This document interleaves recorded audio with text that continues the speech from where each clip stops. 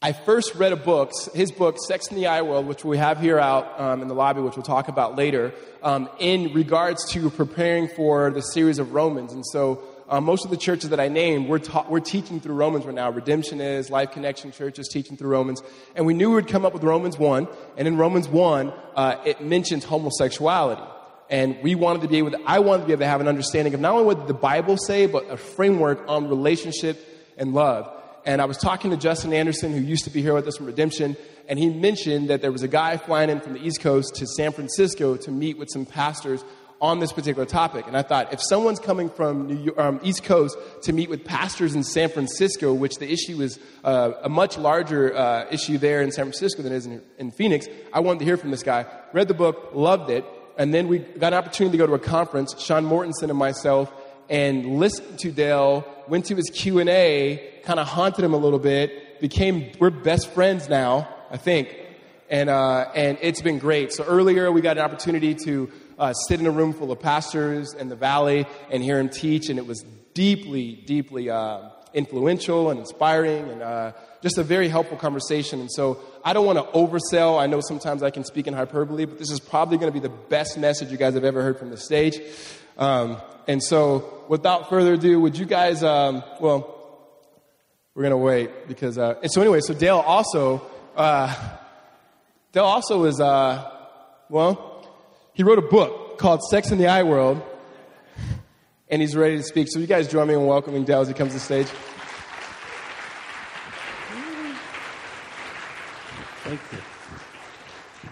Thank you very much. All right, you can do whatever you want to do. Oh, thanks. Actually, I'm nervous, so I got to buckle my belt up. Okay.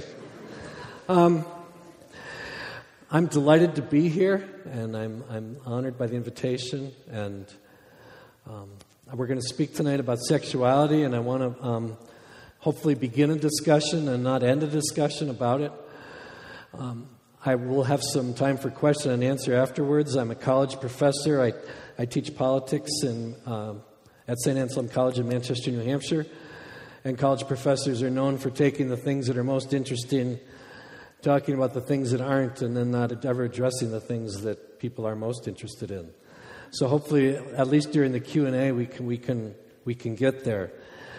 You may wonder why it is that there's a pastor who's a politics professor in your presence. I'm the only ordained politics professor in the United States, and I grew up in the church in Minneapolis, Minnesota. I despaired of the church in Minneapolis, Minnesota. I decided that my options in life were either to be unhappy as a layperson or miserable as a pastor. So I opted for unhappiness and decided to study politics. Got my doctorate, and then in my 40s, I felt like I should get involved in the church again. And so it's a long story and a long journey that's brought me back to pastoral ministry. My job at St. Anselm College is kind of a dream job for political scientists. For those of you that pay attention to American electoral politics, you know the New Hampshire primary is the first primary. And so the presidential candidates all come to our campus. We host several nationally televised debates every cycle. And it's my opportunity to host the candidates and their handlers and all the rest. And I love it. And part of the reason I love it is because I've gotten to know the national media over the years, and they ask me for my opinion, and if my ego is such, I like to give my opinion. And it means my mother runs around Minnesota in January to try to find Rolling Stone magazine, and the image just is striking to me. So I love that. And then one day, our neighbor to the south, Massachusetts, the Supreme Court decided that same-sex marriage was legal. The press came to me and asked me what did I think about that. And I said, I'm not from Massachusetts, so I'm not going to talk about it. And then shortly thereafter, Eugene Robinson was ordained the Bishop of New Hampshire in the Episcopal Church. Reverend Robinson was the first openly gay Episcopal bishop in the world. It set off the firestorm that will ultimately divide the Anglican Communion. And the press came back to me because they know I'm a religious guy. And they asked me, what did I think? And I said, well, I'm not Episcopalian. I don't want to talk about it. So if you're asking yourself who in their right mind would write a book on sexuality and who in their right mind would write a book about sexuality in America and address issues such as homosexuality, etc., who would do this kind of thing? Not me. But shortly thereafter, New Hampshire legalized same-sex marriage, and I found myself in kind of a crisis of faith. As a politics professor, I can say no comment, but as a pastor, if I'm not willing to address the issues of the day, then I might as well just turn in my ordination. And so I consented to be on a New Hampshire Public Radio talk show one day, a debate with Bishop Robinson, and the debate opens up, and the moderator asks me, what do I think the Scripture has to say about same-sex marriage? And for about 2 minutes I said that I didn't think the Bible supported same-sex marriage. And Bishop Robinson chimes in and he says, I couldn't agree with Reverend King more. The Bible doesn't support same-sex marriage. I'm like, wow. But neither does the Bible oppose it. In fact, the Bible's not a book about history, it's not a book about science, it's not a book about this and that, it's a book about love and grace. So we moved the discussion off the Scripture into the world of love and grace, and for the next 90 minutes, people called in asking me why I was such a bigot. And so I said, I don't want to do that again.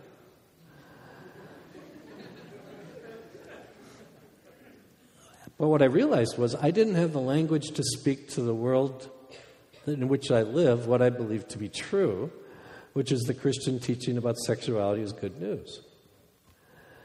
And what I decided was that I needed to go off and think about this. And I decided to write the book. And I decided I wasn't going to publish it, and I wasn't going to talk about it until I could look everybody in the eye and say, I think the scriptural teaching about sexuality is gospel.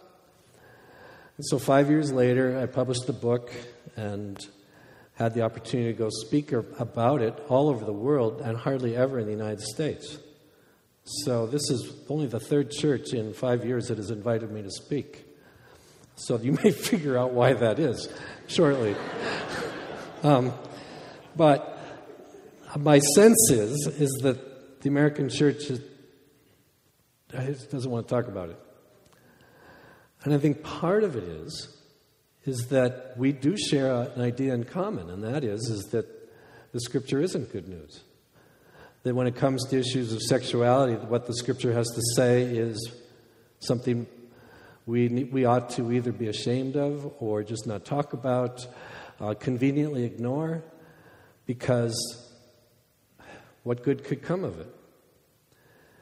But I do believe that the scriptural teaching is good news, and I also know that there's a whole bunch of people that don't regard it that way, including Christians. And so I want to share with you tonight a little bit of my journey for how I've come to this conclusion, and then open it up for question and answer. I think everybody in the room probably has a pretty good idea what the Scripture has to say about sexuality. And so it's not the case that I need to come in with some brand new exegesis of either Hebrew and Greek to try to let you know that what the Scripture says, in my estimation, is that sexuality should be confined to a marriage between a man and a woman. But the more fundamental question that we face in this world in which we live in is why? Is it true? Because we live in a world now that says that in order for me to get the ultimate in happiness, I need to be able to be in a sexual relationship with whoever I'm most attracted to. And if I'm not able to be in a sexual relationship with the person I'm most attracted to, I'm robbed, we are robbed of something we need to be fully human. And we live in a world now in which we don't tend to look at each other as male and female, we tend to look at each other as persons. And that so while 20, 30, 40, 50, 2,000 years ago, we tended to think very strongly in terms of male, female, we now think pretty increasingly strongly in terms of persons. And if two people are romantically inclined toward each other, then why shouldn't they be able to be in a romantic sexual relationship? Why shouldn't they be able to be in a monogamous marriage? Why not? What's wrong with that? And we live in a world that makes the case stridently, but it also makes the case gently, makes the case from our heart, makes the case from our head. And I guess the question is it true? So what I want to do for a few minutes is not talk about the Bible. I want to talk a little bit about a Greek philosopher named Aristotle. And he has some things to say about humanity, human beings, and relationship. And I want to share that with you and then reconnect it back to the Bible. Aristotle argues that human beings are fundamentally relational. In America, we often talk about the rugged individual. Aristotle says we are made for relationship. There's no such thing as a self-made man, no such thing as a self-made woman. We can't live without each other. We are made for relationship. More than that, human beings are made to love and to be loved. What we desire more than anything else is to be loved, to be known. And as much as we want to be loved and be known, we take great joy in knowing others and in loving others. And that's fundamentally who we are. We're not fundamentally consumers of money and things. We're fundamentally about relationship. And he says there's several relationships that are indispensable to the best possible life. First one is family. Now, when I go around and I say to people, family is a fundamental good, audience members will just turn their heads. Because for so many of us, family is painful. So many of us come from broken families. So many of us come from situations where we feel like we've escaped. And Aristotle says that family matters. That you learn things, that you experience things, life in family matters to us. And it matters in such a way that nothing else can take its place. It's not that life isn't worth living if we don't have a good family, but the reality is family matters. In a certain sense, I've been in therapy since 2000, and I think therapists are going to make a lot of money off of a whole bunch of us, because whether we like it or not, family matters. Aristotle said not only does family matter, but neighborhood matters. Those people that live geographically around you. If you can trust your kids with them, if you can enjoy life with them, your life is much better off if you live in a good neighborhood. And if you live in a bad neighborhood, it fundamentally affects your quality of life. And my guess is that many of you have deliberately chosen where you want to live, deliberately chosen the neighborhood, because you inherently know that it matters. Even if you don't know your neighbors, you know that it matters. A third thing he says is that the city matters. Would you rather live in Phoenix or Beirut? Would you rather live in Tempe or Entebbe? So you might say, well, this is all very not interesting. Family, neighborhood, city.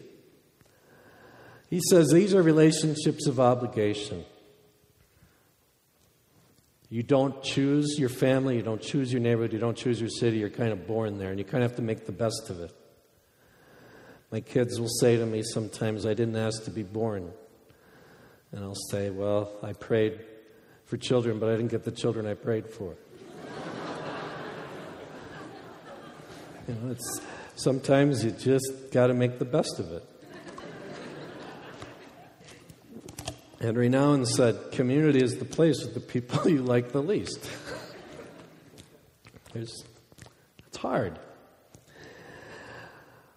And so relationships of obligation matter, and we need to invest ourselves in family, neighborhood, city.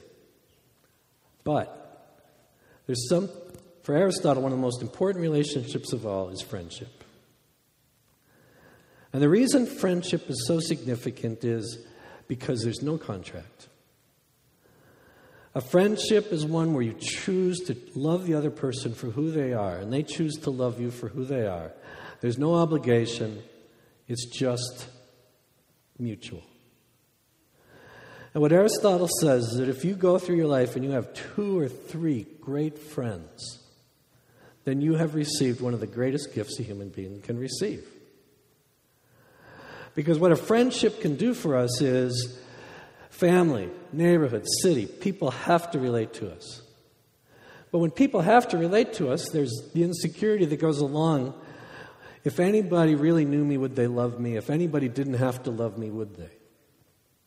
And what a friendship does is it helps you understand that you can be loved for who you are. No contract, nothing.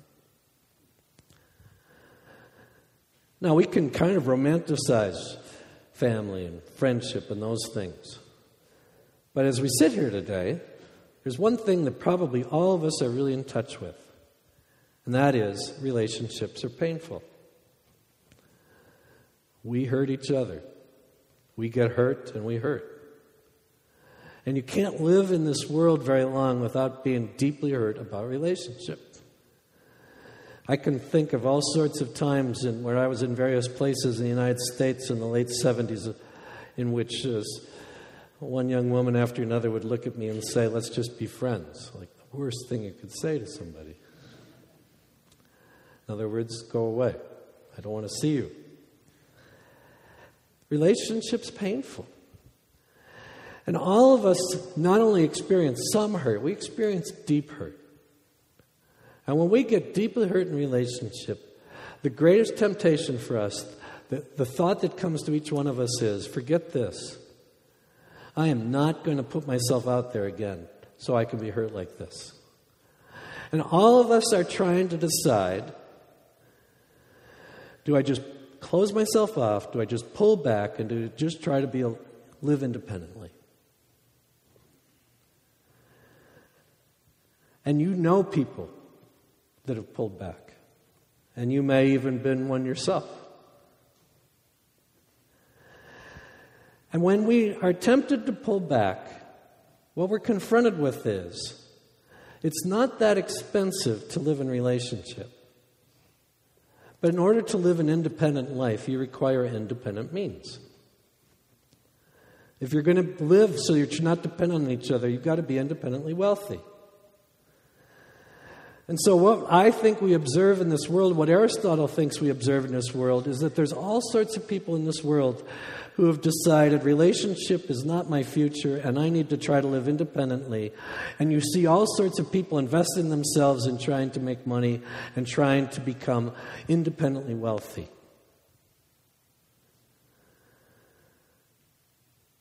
Most of us, me included, could work our entire lives and never get independently wealthy. Some people are good at debt enhancement, and I'm one of them. And what kind of life is it, Aristotle asks, if you spend the rest of your life trying to become independently wealthy and you never make it? What kind of life is that? But let's say you're one of the few that can become independently wealthy. You're Donald Trump, whatever it is. And you're able to build your castle, and you have a moat around it. I don't know what you have in Phoenix for moats, but maybe a moats. I'm thinking of the Bat Cave. And you're driving home at night in whatever car you like, and you drive into the thing, and you walk up the stairs. You close the drawbridge. You go into the kitchen, you make yourself dinner, and you sit down by yourself at the table. And as you're sitting down by yourself at the table, what's your first thought? Aristotle says everybody in this room has the same thought. I'm lonely. That as we're sitting here right now, what all of us can recognize is the path of financial independence, the path of becoming independently wealthy is a dead end. It will not work. That at the end of the path, what we find is loneliness. And that the only way forward, The only way forward is to give ourselves to relationship. That as painful as it is, we need to give ourselves to relationship. Now you may say, well, have I just shown that what we need to be happy is to have neighborhood, family, city, and friendship? And Aristotle says, those alone aren't enough. Why?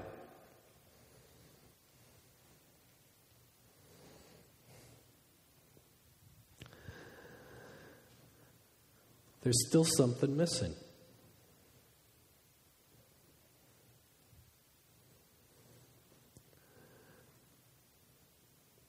Imagine your ideal house.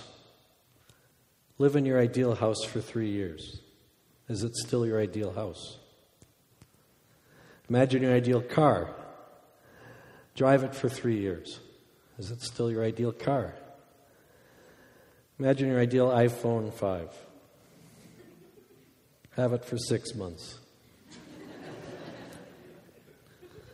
Aristotle says there's nothing you can imagine that if you get it, you won't become bored with it. Things won't do it. It goes farther. Imagine your ideal spouse. Live with them for 7 years. Are they still your ideal spouse? There's no person that you can imagine that if you don't get them, you won't become bored with them.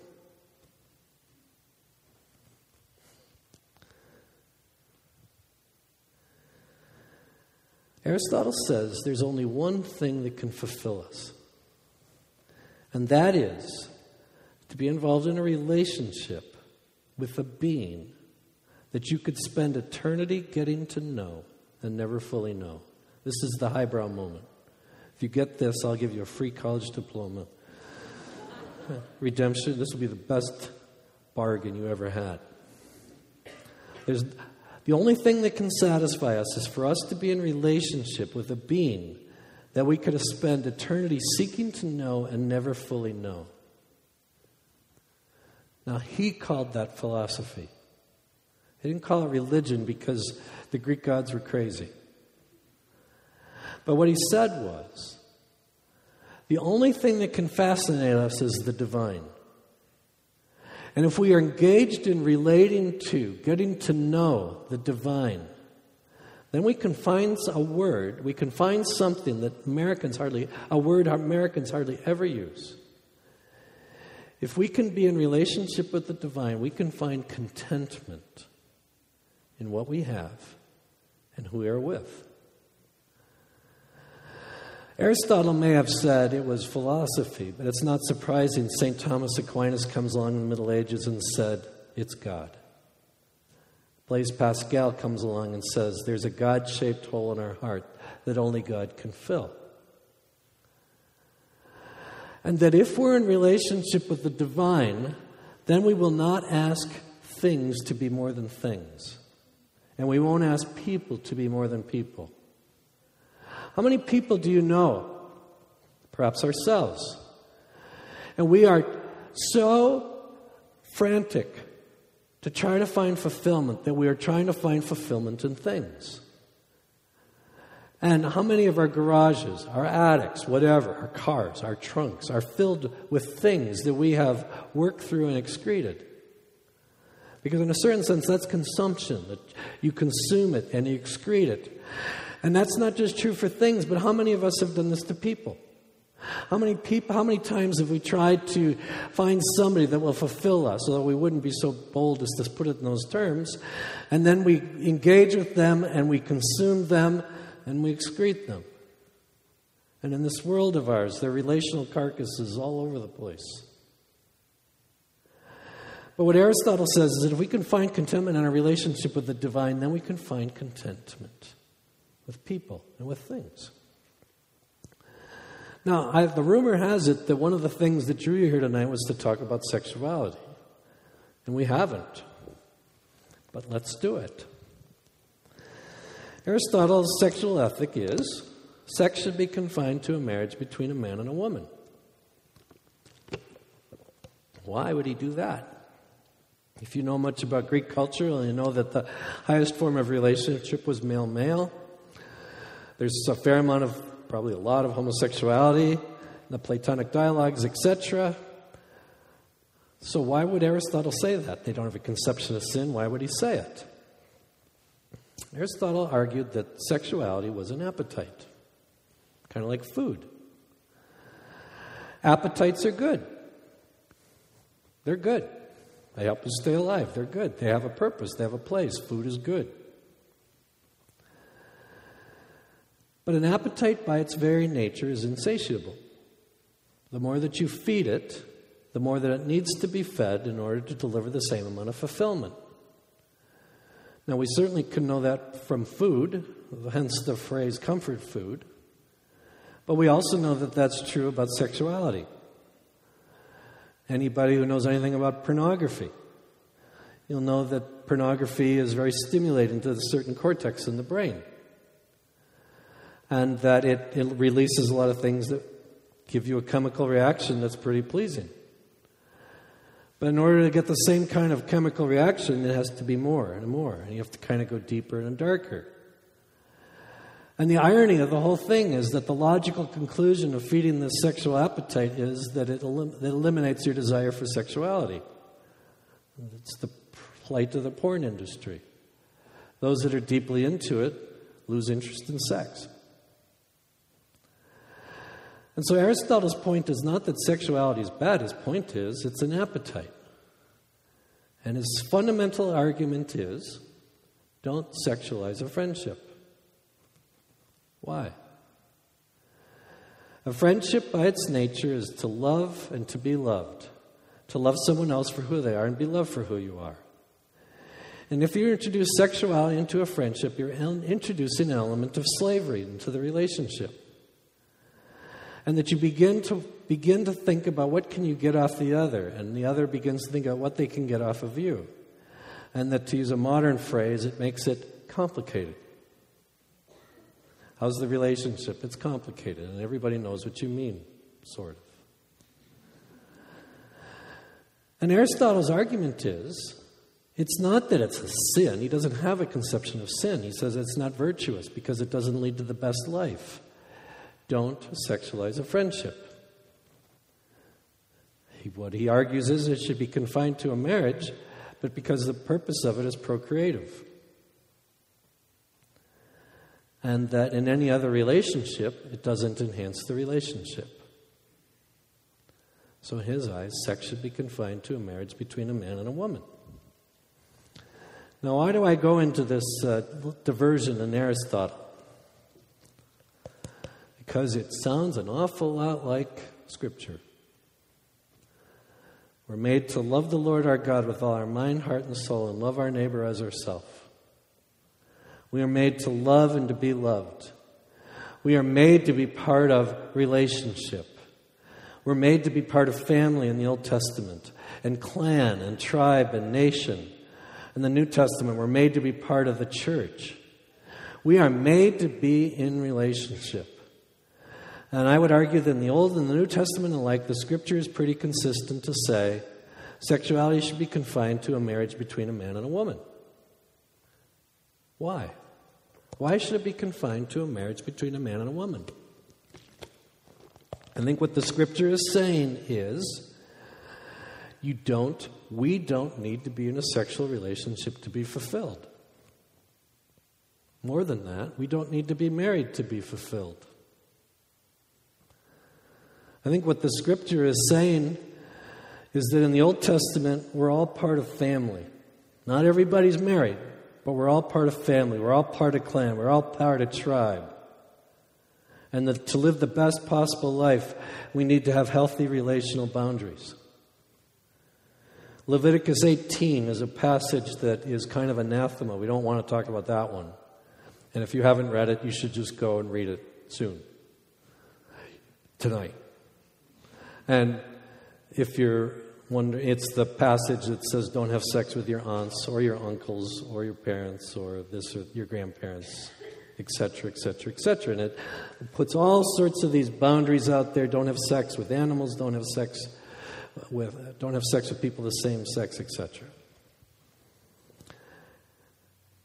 And that's kind of seen, Leviticus 18 is kind of seen to be the killjoy phrase. It's kind of the killjoy chapter. It's kind of the chapter we don't want to talk about because it kind of says God wants to squash. And then a friend of mine who teaches law at the University of Bristol in England, and he comes up to me like the British like to do, and he says, Dale, what commandment of the 10 Commandments is Leviticus 18 most like? So having a PhD, I say with confidence, do not commit adultery. He's with a big smile on his face says, wrong. Which is another English way to say, I know more than you. And he says, actually, adultery is not mentioned in that passage. Hadn't thought about that.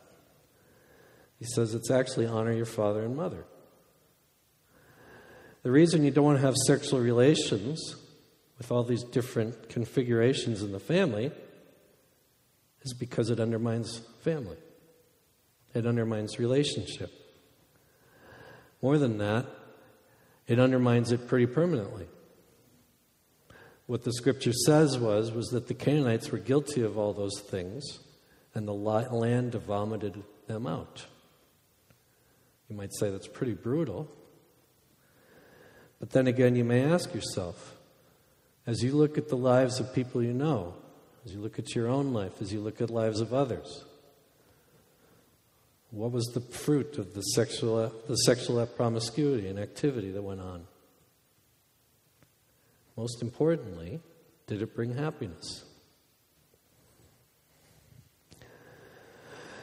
In the New Testament, Jesus says there's no marriage in heaven. Jesus says, only but for the hardness of our hearts do I permit divorce. Paul comes along and says, I wish you were all single like I, but if you're going to burn with lust, it's better that you're married. But if you're single and you find yourself single, stay single. Stay as you are. If you're divorced, stay as you are. Stay as you are. Why would he say that? Why does it seem that the Old Testament and the New Testament is designed to frustrate us? Why does it seem that the Old Testament and the New Testament is designed to not for our happiness in mind? And it's my belief that when you look at the Old and New Testament, you're looking at the New Testament, we live in a world in which the assumption is if you are living the best and the deepest and most possible of all lives, then you are married. And if you're single, we tell you that you have a special gift, but you're not. You're strange. And there's married, and then there's single, and then there's kind of the church down here. And I think when Paul is writing and Jesus is speaking, their assumption is simply the best and the deepest and most fulfilling of all relationships is to be engaged in relationship with God and a relationship with others in the church. And that the reality is that when we come to Christ, it's not just the case that we begin to develop a connection with this God that we cannot yet see, but that when we get up from our knees after giving ourselves to Christ, we wake up and all of a sudden we see people around us. And God says to us, these are your brothers and sisters. And that the reality is that the love that I am giving you through the Holy Spirit, the love that is being poured out from heaven upon you in the church and in Jesus, the reality is that is the most fulfilling relationship that you can possibly have. And the good news is there's nothing that can disconnect you from God and the church. And so when they say it's not necessary that you're married, they actually mean it's not necessary that you're married. And that it's actually relationship with God and the church, and marriage is a subset. Lots of people get married, it's true, but not everybody. And what the scripture is saying is that if you're in relationship with God and you're in the church, the fact of the matter is that you are connected with the most fulfilling thing possible. And that when you begin to tap into that relationship with God and the church, what you're going to discover is that if your spouse dies, if you never marry, if you're in a bad marriage, whatever, the reality is that you are never robbed of what you need to be fulfilled. That if you never have a sexual relationship, you're never in a relationship where it's sanctioned. It's not the case. The reality is that you're never robbed of what you need to be fulfilled. And part of the challenge that we face in the world in which we live is not just that the world has idolized sexuality, and it's not just the world in a certain sense that has idolized marriage. The Christian church has as well. And we are told it's very difficult to go to churches in which you get a sense that we're all in it together. You have this really strange word to describe people. Single. It's like the most unrelational, antithetical scriptural word I can think of. It's like there's married people and then there's singular people who are by definition lonely. Right? What it should be. We are brothers and sisters. And we're given sexual boundaries in order to help us to live the best and the deepest and most fulfilling of all relationships. We often get the impression that what it means to be a Christian is to have no passion, no passionate love. The Greeks had this word called erotic. And that says in the Bible you should not speak of eros. No, it doesn't say that. But when we think of the erotic today, we immediately think of sexuality or pornography, etc. That's not what the Greeks meant. What the word eros means is a passionate love for another. And that none of us choose what we're passionate about. We don't choose who we're passionate about. God has made us, and we're complicated. And we have passionate love. And what the Scripture is saying is we need to find appropriate ways to love.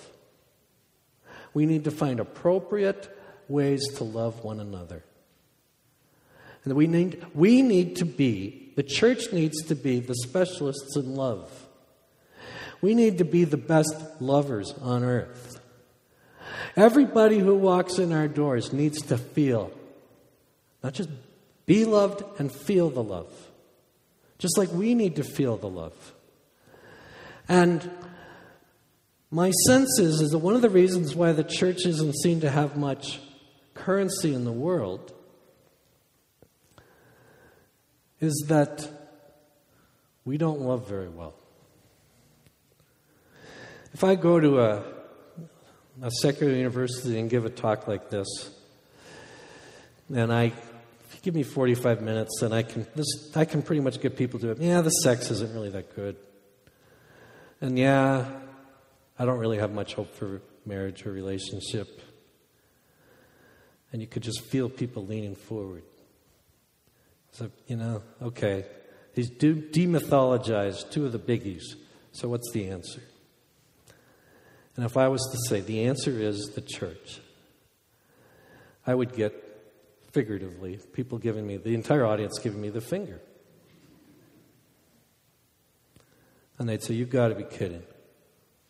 You take away my shallow sex. You take away I really don't have much hope for a relationship, and you give me the church, forget it. Not possible, not true.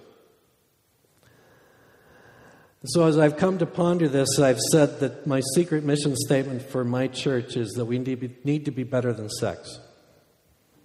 What it means to be the church is to be better than sex. And it shouldn't be that high it shouldn't be that big a deal. In other words, the reason why the world in which we live in, the reason why we are so attracted to things that will not fulfill us and to things that will not enhance our relationship is because we have such this deep desire to be loved, and we're so hungry. We're so thirsty. We want to be loved, and we don't feel it. And that what it means to be part of the church, and what it means to be part of the Church of Christ, is to be in a place where love dwells, in which others are loved well. And the reason why we don't have to sexualize our relationships is because it won't enhance them. And my sense is that if we loved well in the church, what would happen is that people would walk in and say, whoa, I can consider changing my behavior because there's something better. If what the church offers is legalism, That's not going to make anybody want to change. But if people tap into love, that's going to make them want to change. So what's wrong with same-sex relations?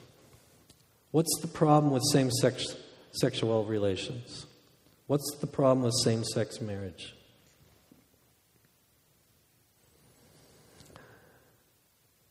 I think reason tells us, and the Scripture tells us, that sexualizing a friendship won't enhance it. I believe that to be true. All of us know people who have same-sex attraction. And if we know the person well, we know that they didn't choose it. We don't choose our attractions. Most of us are attracted to the same gender our whole lives. A few of us can move back and forth. So, if somebody has same-sex attraction, are we saying you can't get married to somebody of the same sex? Yeah. Are we saying that you can't be in a sexual relationship? Yeah. And what we're saying is there's something better. Now, all of us have been in conversations in which we're told that it's not fair. I'm 55 years old. I've been married for 33 years to Rachel. I'm married. Can I say anything about this?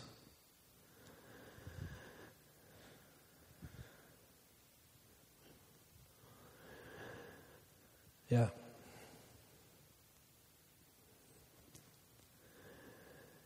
Is what we're saying that if you have same-sex relations, attractions, that you can't act on them? You're not supposed to act on them the rest of your life? Yeah. Is that hard? Harder than most of us know.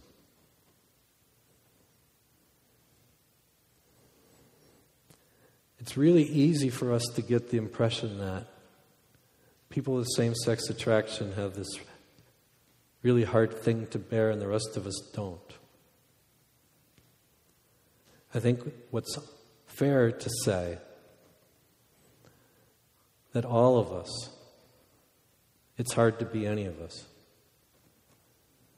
I think the Scripture says that sexuality is second to finance, money, greed, and to the most tempting of sins. I don't struggle with same-sex attraction, but I'm not naturally monogamous. I find myself attracted to lots of women. And I struggle with finance. And I had a bankruptcy last year. And I had to wake up to the fact that it's hard to be. I don't want to make light of it. I'm just saying, you have no idea what it's like to be me, and I don't know what it's like to be you. But what does the Scripture tell us? None of us gets to do what we want. All of us have to deny ourselves to follow Christ. And it's hard. It's really hard. And it's the only way. And that what it means to be a Christian is to admit that nobody gets to do what they want on this earth. That it's hard for us. What makes it bearable? It's not possible to bear by ourselves. What makes it bearable is to be loved. What makes it bearable is to be in a community that has grace, that has forgiveness, that calls us to purity. To be in a community that tells us to love each other well with good boundaries. To be in a community that tells us that it's not the sexuality that'll make us fulfilled. It's not the marriage that'll make us fulfilled. It's connecting with God and with each other. It's being loved as brothers and sisters unconditionally, no matter our sins, no matter our problems, no matter whether we have same-sex attraction or not.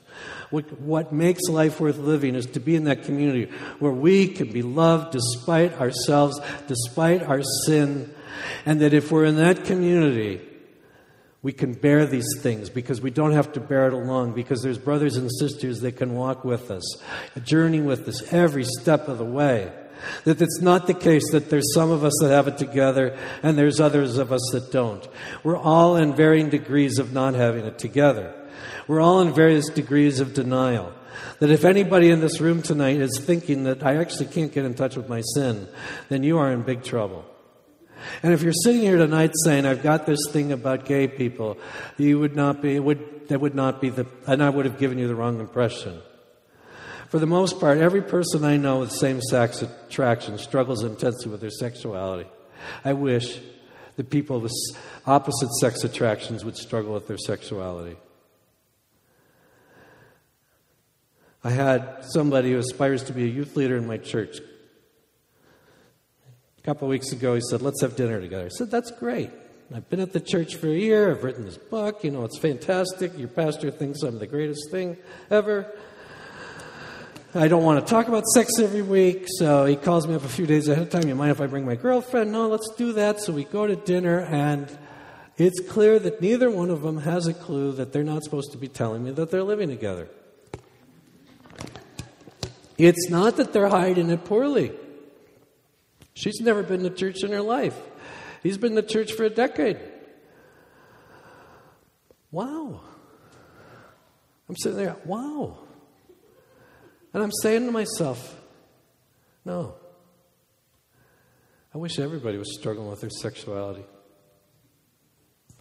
And I wish we lived in a world that kind of had a clue. But we get to go forward. A lot of times we get the impression that people like me are from the past. That I'm the old guy. And I think the way they do because I'm old. And that if I was 30 years younger, I'd think differently. And a lot of times you meet Christians and you get the impression they want to go back to the 50s. And I'm saying, I don't want to go back to the 50s. What it means to be a Christian is not to go backwards, it's to go forward. Jesus is not just that God of the Creator that stands at the beginning of time. He's the Redeemer that stands at the end of time. And He calls us forward. A lot of times people think that Christians are the old fogies from the past. And I would argue that we are the future. What it means to be Christian in the world in which we live is to be countercultural, and it's always meant that. And in this world in which we live right now, what I'm saying is that the world is on a gigantic march to a dead end. The sexuality will not be fulfilling. The relationships will not be the fulfilling. That if you're going to try to find your fulfillment in sexuality and on another person, it's going to be a dead end. It's not going to work. And what it is that the Christian church needs to do is that we need to stand up, not judgmentally, but stand up with confidence and say, there is a better way. Come, be loved. Come, be loved. Come, be loved. It's the future. And even if people don't listen to us now, it doesn't matter, because the reality is there's going to be a time in the next decade, 2 decades, whatever, in which people are going to figure out this is a dead end. And you want to know something? The high school students are already figuring it out. There's a professor at my school that's doing a study of the sexual behavior of high school students, and the research is showing high school students are having less sex now than 5 years ago. And you say, why? Is it the education? Is it the church? The answer is they're bored with it.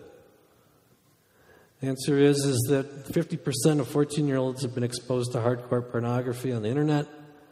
That sex education is the internet. It's not school, it's not church, it's not parents, it's the internet.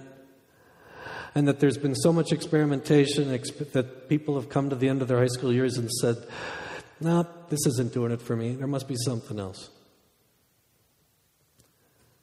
There is something else. And there always has been. And what it means to be the church is to be gracious, unashamed, and say, there is a better way. And you're always welcome, genuinely, deeply.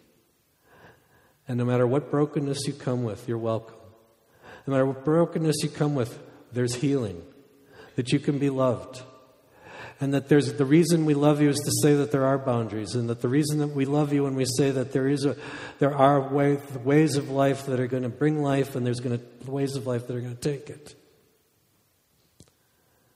And brothers and sisters, I mean it with all my heart when I say, I pray that you are a congregation that loves well. I pray that you're a congregation that draws people in. And then when they come in and they sense the presence of God, they say, I want it. I want this. And what I thought I wanted, I don't. Because hasn't that been the case for us? So I'm going to pause here. Your pastor is going to come up and offer more words of praise. And then we'll have some question and answer. Yeah, there he is. One of the things, as I come onto the stage, one of the things that we're going to be able to do is, as we continue, is have some texting questions. One of the things we found is that people will be honest. Good. During texting questions. If not, they won't be. We can get questions. So here's what you have here is you'll text all of life and followed by your question to that number there. And I want you guys to begin to start texting these questions. And what I want to do is ask you a few questions, and we'll leave that on the screen for you guys so you can guys get the questions in, is just as a pastor wrestling with this issue. One, I will give you some more praise. I should make fun of you first, but I won't. Which is using my love language to people. You've noticed that so far. I have. I feel the love language, yeah. But there, as a pastor, as a person, just like everybody here, you said we've all had encounter with people who have same-sex attraction, or we ourselves do, and there's so much surrounding that. The first question I have is, you painted a beautiful picture of what the church is and who she is and what God has placed us here for, and we would all agree that we don't love well, and we don't want to just sit there and go, we don't love well, we should love well. And if we had this loving community where we can love people in non-sexual ways, I mean, the people that I have in mind are the people here who do struggle with their same-sex attraction, and barring God doing something and changing their attraction, they're going to be seen. They want to honor God. They want to follow Jesus. They want to lay down their life, deny themselves, and they're going to be without spouse, which I thought you painted a big picture is that's not the highest degree of love, which that's very convicting, and I think that's why we brought you in to talk about that as well. But the question is, how do we get there as a community? And so not just me as a pastor, what do I do? What do we do as men and women in a congregation or multiple congregations and churches here that we provide a context for these men and women that really struggle with their sexual attractions, to be honest with more than just their pastor, but even their friends, that they could be loved well. Yeah.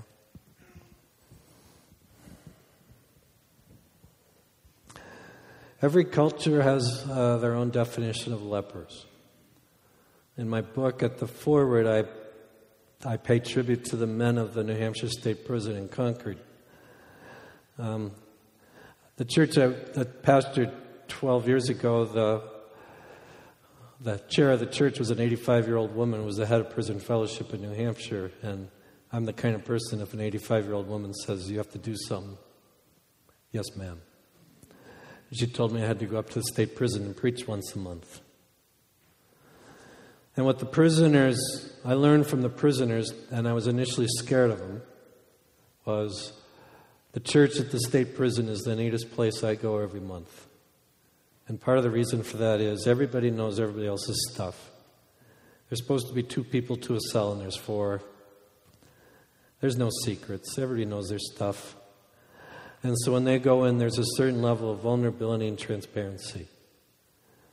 And what I've learned is vulnerability and transparency on the part of all of us is one of the things that helps us go forward.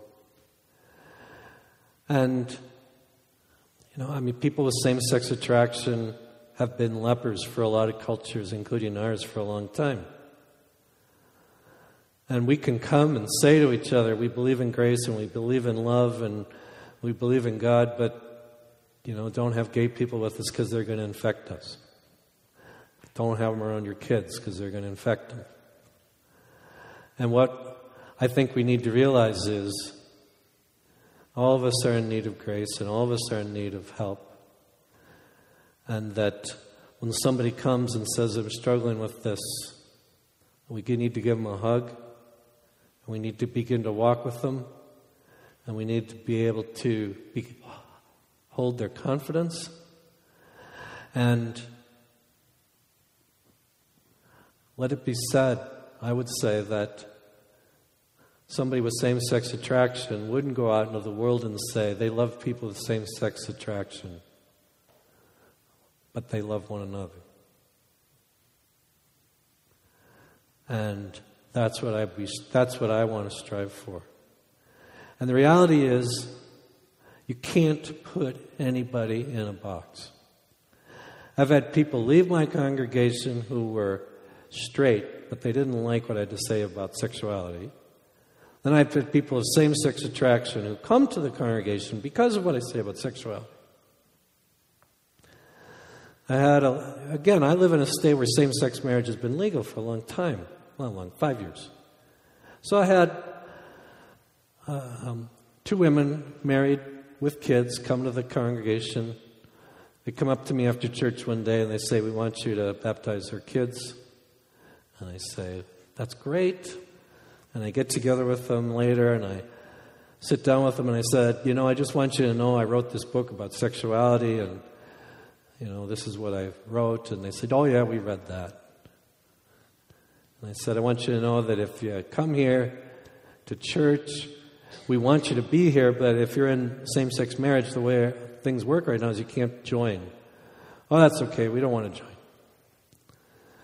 "I want you to know that if you come here and your child's here, that they're going to learn that God's plan for parenthood is a man and a woman, husband and wife." "Oh yeah, we want that for our child." So I'm sitting there saying, "What?" I'm saying, "What?"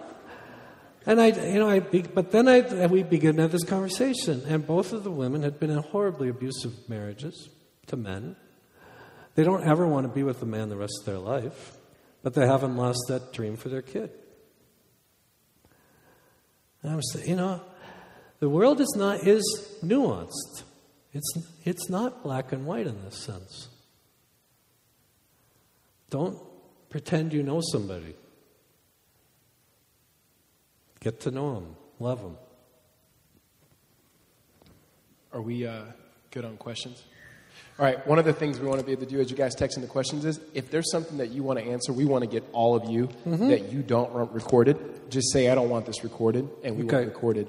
And then we'll come back towards the end and wrap it up. But should a Christian attend a same-sex marriage ceremony?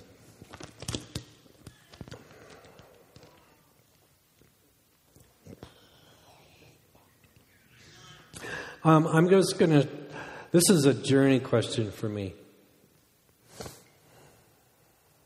Rachel's cousin was in a same-sex marriage in Massachusetts. And we weren't invited to the wedding. But the question we did ask ourselves is, would we have gone?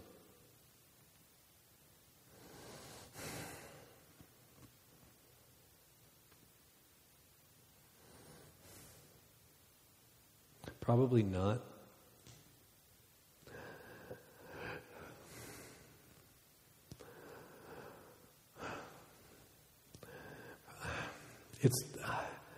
The reason I'm struggling is Chris and Jan are great people. And Rachel and I want to love them and want to have a relationship with them. And a whole bunch of people, Christians, cut themselves off from them. And we've tried to be intentional about inviting them to dinner and things like that.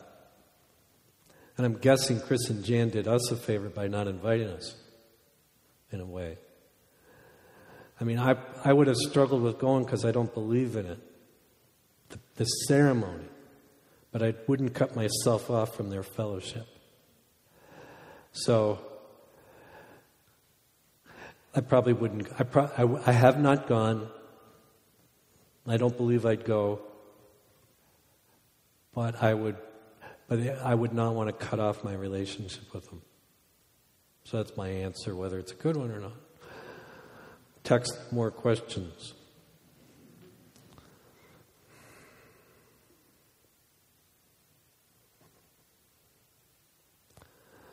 I have a Christian family member who struggles with same-sex attraction, is in a heterosexual marriage. Any suggestions? See, we're raising a question of what is our core identity? So, we live in a world in which a lot of people define themselves by their sexual identity. And when I have a student, more often than parishioner, when I have a student will come in and say, I'm a gay or lesbian or transgender or bisexual. And I say to them, I know that sexual identity is the way you understand yourself, but I want you to know that's not how I understand you. I believe that you are a child of God, made in the image of God, loved by God. And so I don't believe that your core identity is sexual or sexual attraction. I believe your core identity is being made in the image of God. And I think we're going to have to agree to disagree about that. And if you don't, I understand. But what I want you to know is that what it means for me to be a Christian is I don't have to tolerate you, but I have to love you. And what love means is that I have to be willing to die for you, whether I like you or not. And so I want you to know that as we get to know each other, we may not agree about some fundamental issues between us, but I want you to know that if you don't feel the love, you call me on it. Now, I've prefaced my answer to say this because what's the truest thing that you can say about a person? It is true that there's people with same-sex attraction in heterosexual marriage. And I guess the thing is, when you look at them, are you seeing them as gay or lesbian? Or are you seeing them as children of God? And the reason I want to emphasize this is because we live in a culture that says sexual identity is fundamental identity, period. And I'll tell you, we've met, this world is complicated. We've met lots of different people in lots of different walks. I have met an awful lot of gay men in their 50s who've told me that they wish they'd gotten married to a woman. Now, the world says, well, that's a denial of who you are, and that's a denial of this and that, or it's not being true to your spouse, etc. But being 50 and looking back, they wish they'd had children, and they wish they'd been in a family, and they wish they'd been married. And then when it came right down to it, the sexual attraction issue was not as important as being part of a marriage. So, I think a lot of people in the world will say, well, they're not being true to themselves and they should not be there. And I'm saying, first of all, I wouldn't say that. And second of all, I'm in a heterosexual marriage and I suffer from opposite sex attraction. But just because I have it doesn't mean I have to act on it. And just because they have it doesn't mean they want to act on it. And what may be most valuable to them, and I don't know them, but what might be most valuable to them is their spouse. And you may not have sexual attraction for your spouse, but you can love them well. And the social science is simply arranged marriages have a higher rate of success than non-arranged marriages. And we live in a world with a very romantic view of the world. We live in a world in which we're told that being in a relationship with your spouse really matters. But can you think of anybody that's been in a sexual relationship for 7 years, and after 7 years, the sexuality is what holds their relationship together? I've never met anybody that could say yes. Never. So we live in a world that says the best marriages are the one in which there's sexual attraction, the best marriages are the one in which sexuality is kind of this glue, but the truth is it's not true. So you come up with that question like that, which is a really important question, and it's kind of like saying, well, if you're not sexually attracted to your spouse, or it's not smoldering after 8 years. And I'm saying, no, I think we're bringing in more stuff from the world than we need to. You may think your pastor's crazy for praising me. Let's go to the next question. Yeah. Okay.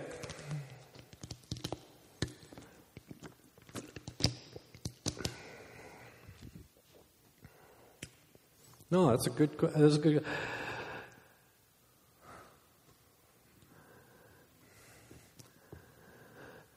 Here's the point. Here's the question.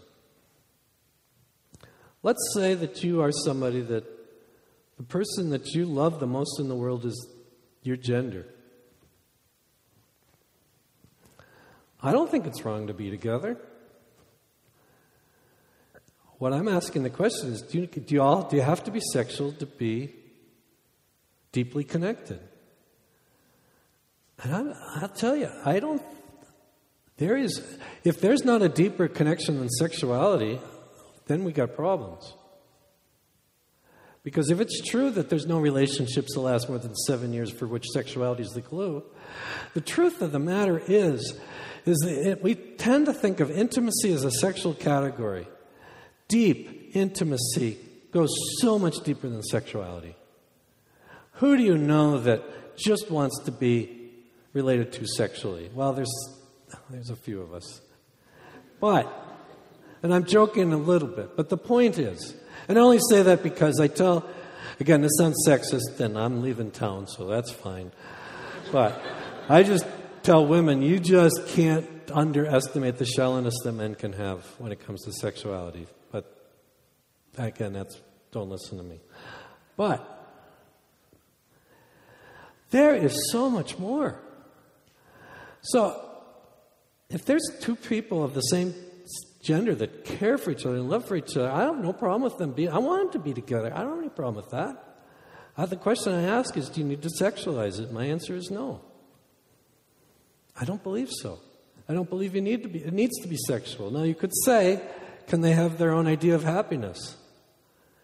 Yeah. And I don't have any power. I have no power to change any law in this land. And I'm certainly not going to change Arizona. What I'm saying is, I am not going to tell them that being sexual is going to promote their happiness. If they believe it's going to promote their happiness, they're probably going to be in a sexual relationship. I don't think it's going to be helpful. So I'm just not going to say, I think that's a great idea. I don't think it'll be helpful.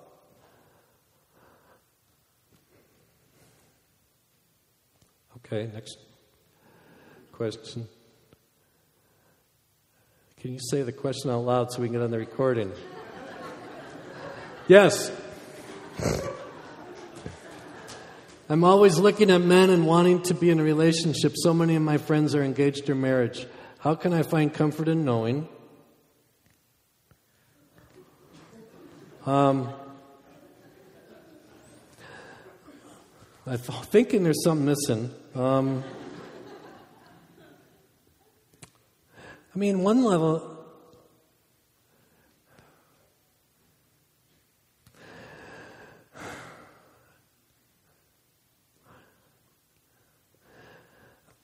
There's a lot of loneliness in our world.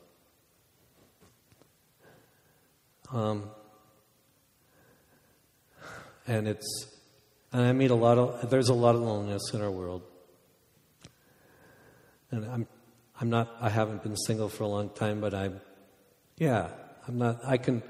we can all understand that if you want to be in a relationship, a marriage relationship, and you're not, that's hard.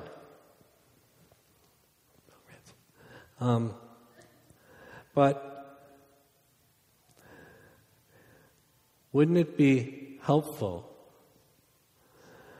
even if we yearned to be in a marriage, we felt like we were loved well. We weren't just loved well as kind of tokens. And we weren't loved kind of as a way station to married. But we were loved well. How many people rush into marriage because they're so lonely or so insecure? How many people feel like if they're not married, they won't be loved? That's not a foundation for a great marriage. And I think that one of the greatest gifts we can give is that if people who aren't married can feel loved, I think that's going to help create better choices if they decide to get married or not. And that's going to be a much better world for all of us. And so it's kind of like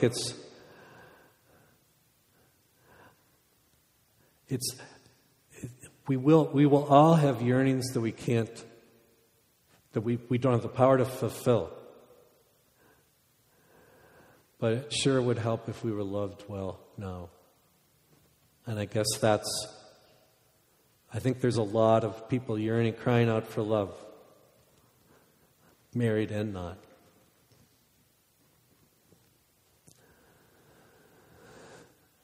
How should we look upon the gay community in today's society, which sort of idolizes the gay lifestyle?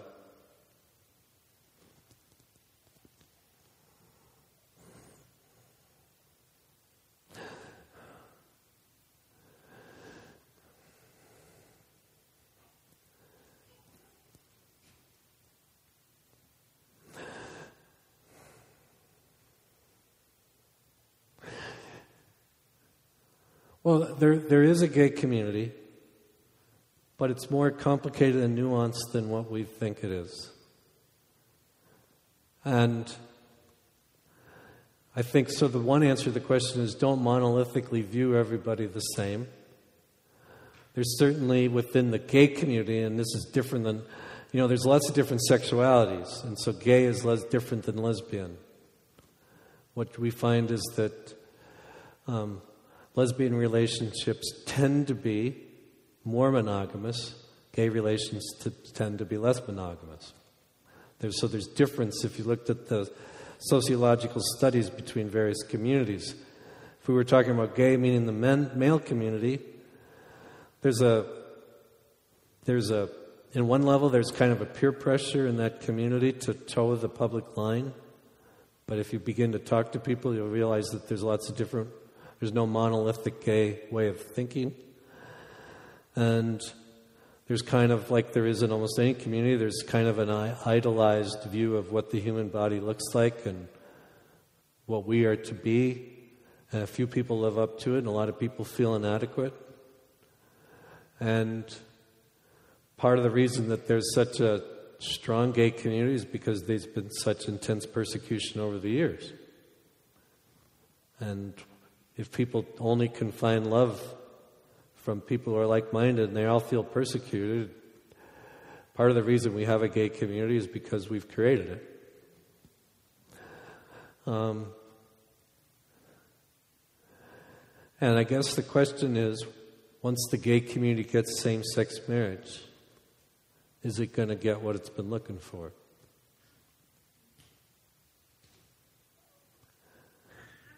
And I don't think it will. And hopefully people won't be saying, I told you so. People will be saying, there's been a whole bunch of things it didn't give me what I expected either. Let's walk together.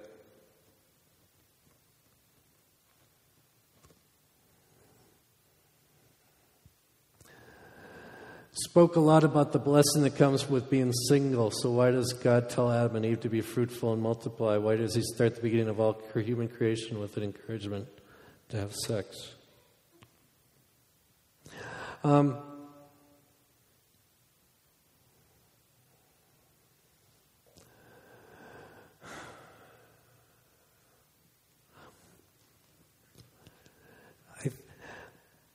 The question is, the question's good, and the question, here's my question about the question.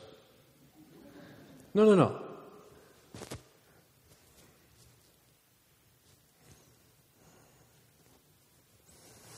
We look at the passage. There's no question Adam and Eve are told to be fruitful and multiply, and there's no question that they have sex. And is that a procreative act? Is that something that's necessary? I mean, is that something that's a necessary part of their relationship? Is that something that is kind of at the heart of it?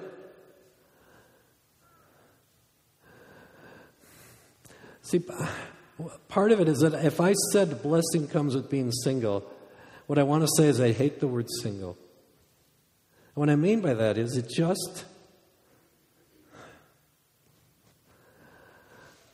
I think the truth about us all is that we're all part of family. And the truth about us all is that we're all part of the church. We're all supposed to be part of community. We're not made to be singular. And the question I guess we have to ask ourselves is the scriptural teaching from Adam and Eve saying we need to be married? And I think that this commandment is a commandment that's given to create the family. It's not a commandment that said everybody's got to be married. Because if everybody has to be married to be fulfilled, then the world is a pretty cruel place. And I think we look at the Old Testament and we say, well, everybody's supposed to be married. And I think, no, we're all part of family. We're not all going to get married.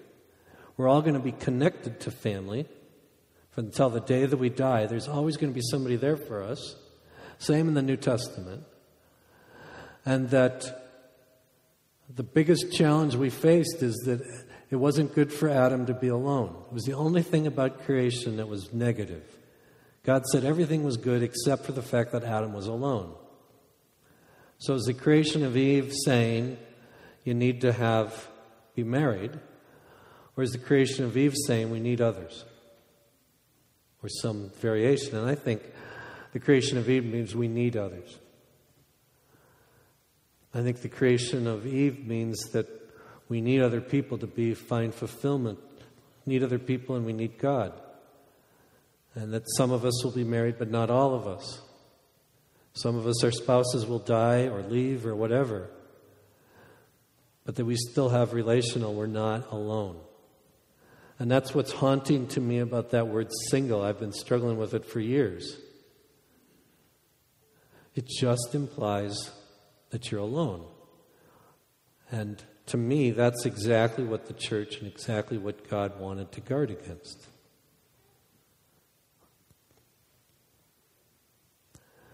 We don't have to be alone.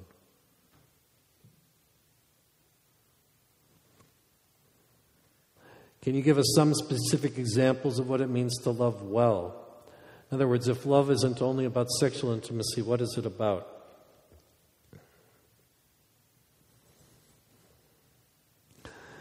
You have what I think is called community groups or small groups.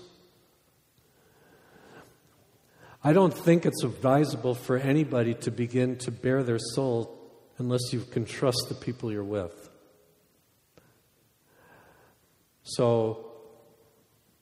But I think part of what it means to love well, and we tend to use this as sexual language, but I don't think it's supposed to be just sexual language.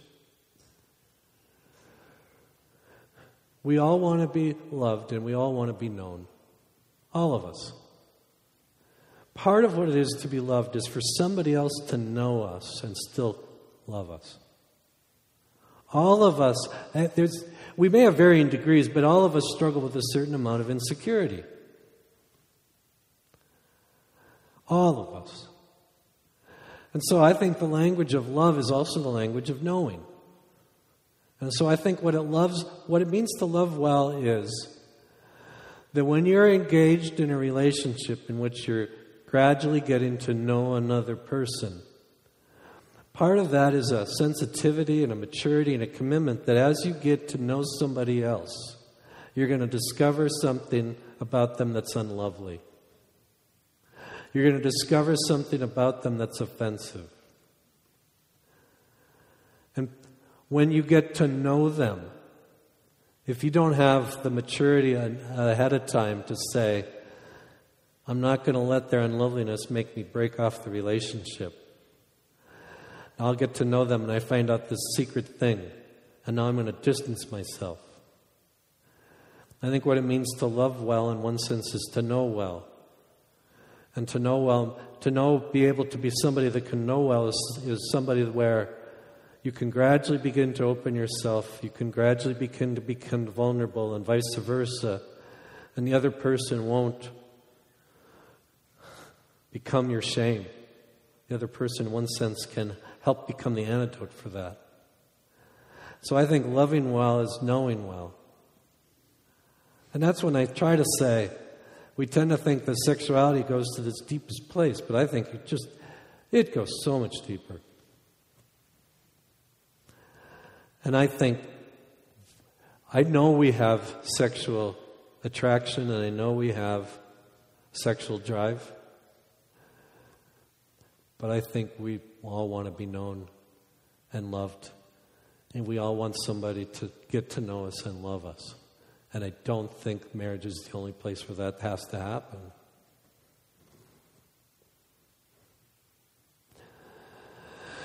Is there a danger in saying that marriage is only for procreation?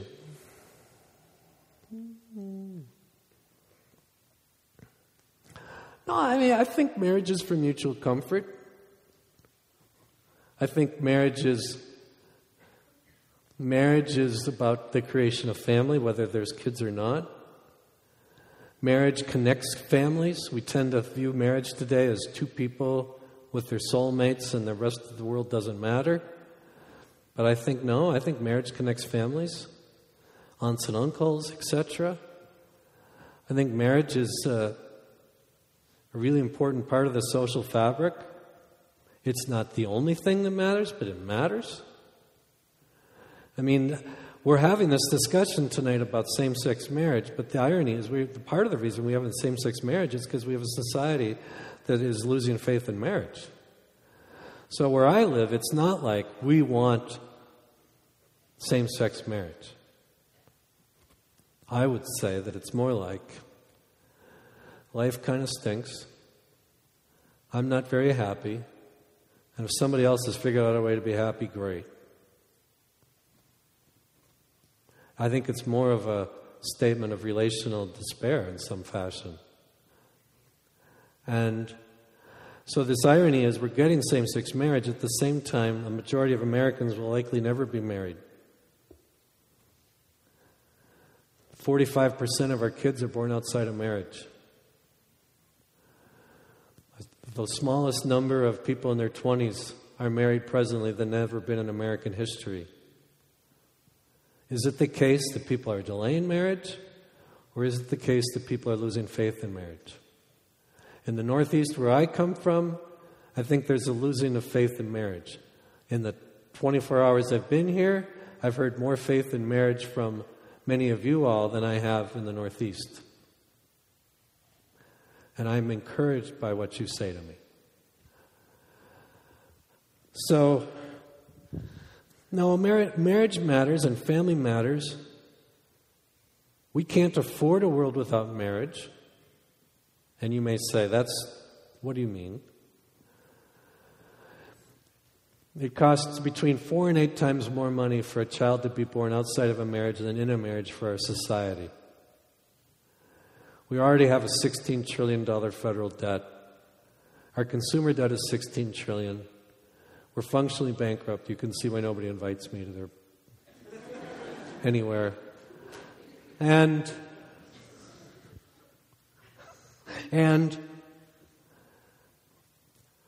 the reason why it costs more money for outside of a marriage than in a marriage is, to begin with, a child born outside of a marriage is more. You have to think about the cost of WIC, food stamps, that often it goes along the criminal justice system. But the thing that makes it between 4 and 8 is Since 45% of our kids are born outside of marriage, those born inside of marriage are often in families of marriages, the children of divorce. You've got between 60 and 70% of our kids are not connected, living with their biological parents. And what ends up happening is if you're not living with your biological parents, it kind of the relationship erodes. And it not only erodes the biological parents, it dramatically erodes the grandparent relationships. And the problem is that right now, people my age are taking care of their parents at a significant sacrifice. I'm a little bitter about it. But we're the best bargain the government has. Because what we're seeing is that more and more people that are growing older, there's less children that are connected to take care of them, and when the government has to pay for it, we can't afford it. And so what I'm saying is that leaving aside the moral question, the world is designed with a certain physics to it. We can't afford a world without marriage and family. Literally. Our country can't afford it. And so, whatever the question was, it's marriage. No, marriage matters. And I have no problem. As a pastor, I want everybody in my church to take the Alpha Marriage course. Why? Because it's good to know about marriage, whether you're married or not. I want you to take the Alpha Parenting course. Why? Because it's good for you to know about parenting, whether you're a parent or not. And because when we have our baptisms, or adult baptism, whatever, when we have our children dedication or baptisms, in the Northeast we have baptisms, we as a congregation say we're going to take care of these kids together, whether we're married or not, whether we're their parents or not.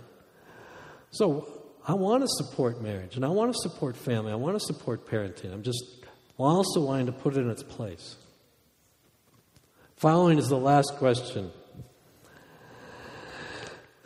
Why would God create people to have same-sex attractions but can act on how they feel and have to change themselves according to what is right?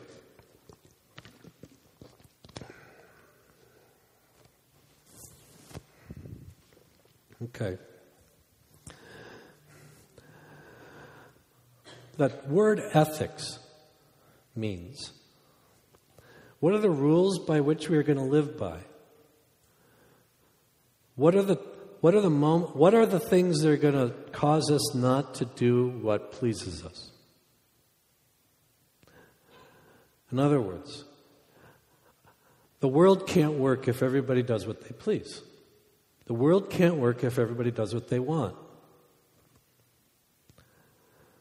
So the question that we have to ask ourselves is, what are the rules by which we're going to ask people to deny what they naturally want to do?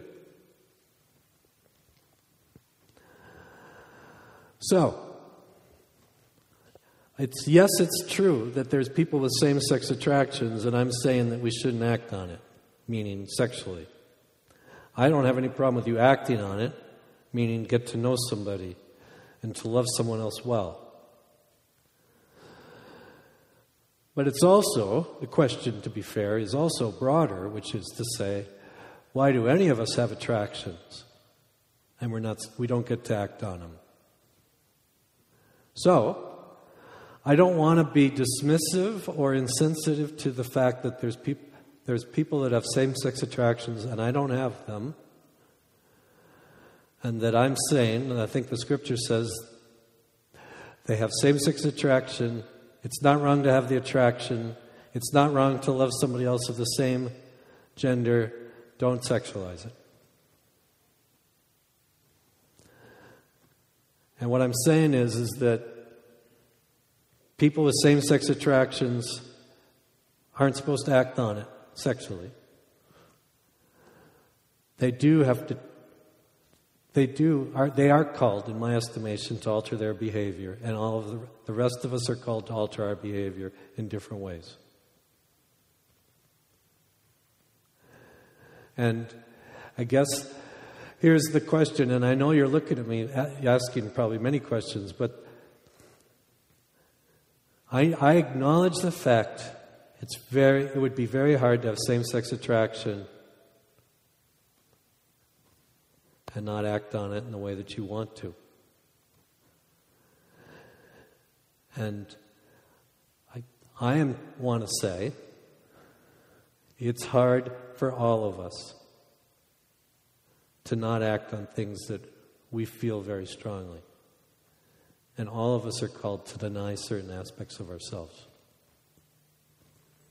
It's hard. And that's why we need to be loved. And no amount of love is going to change somebody's attractions. It's not, but it's going to.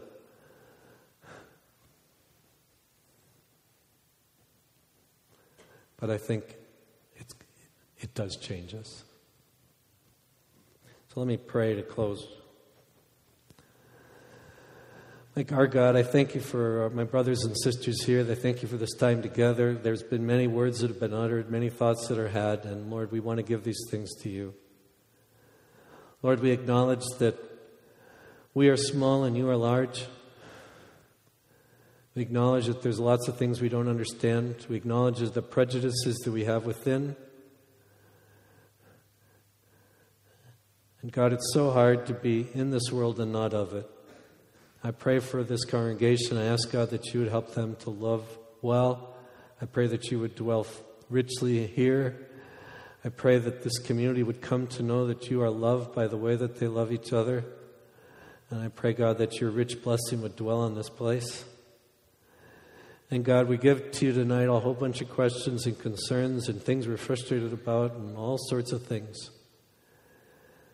And God, I just pray that your Holy Spirit would speak to us deeply. And we pray this in Jesus' name. Amen.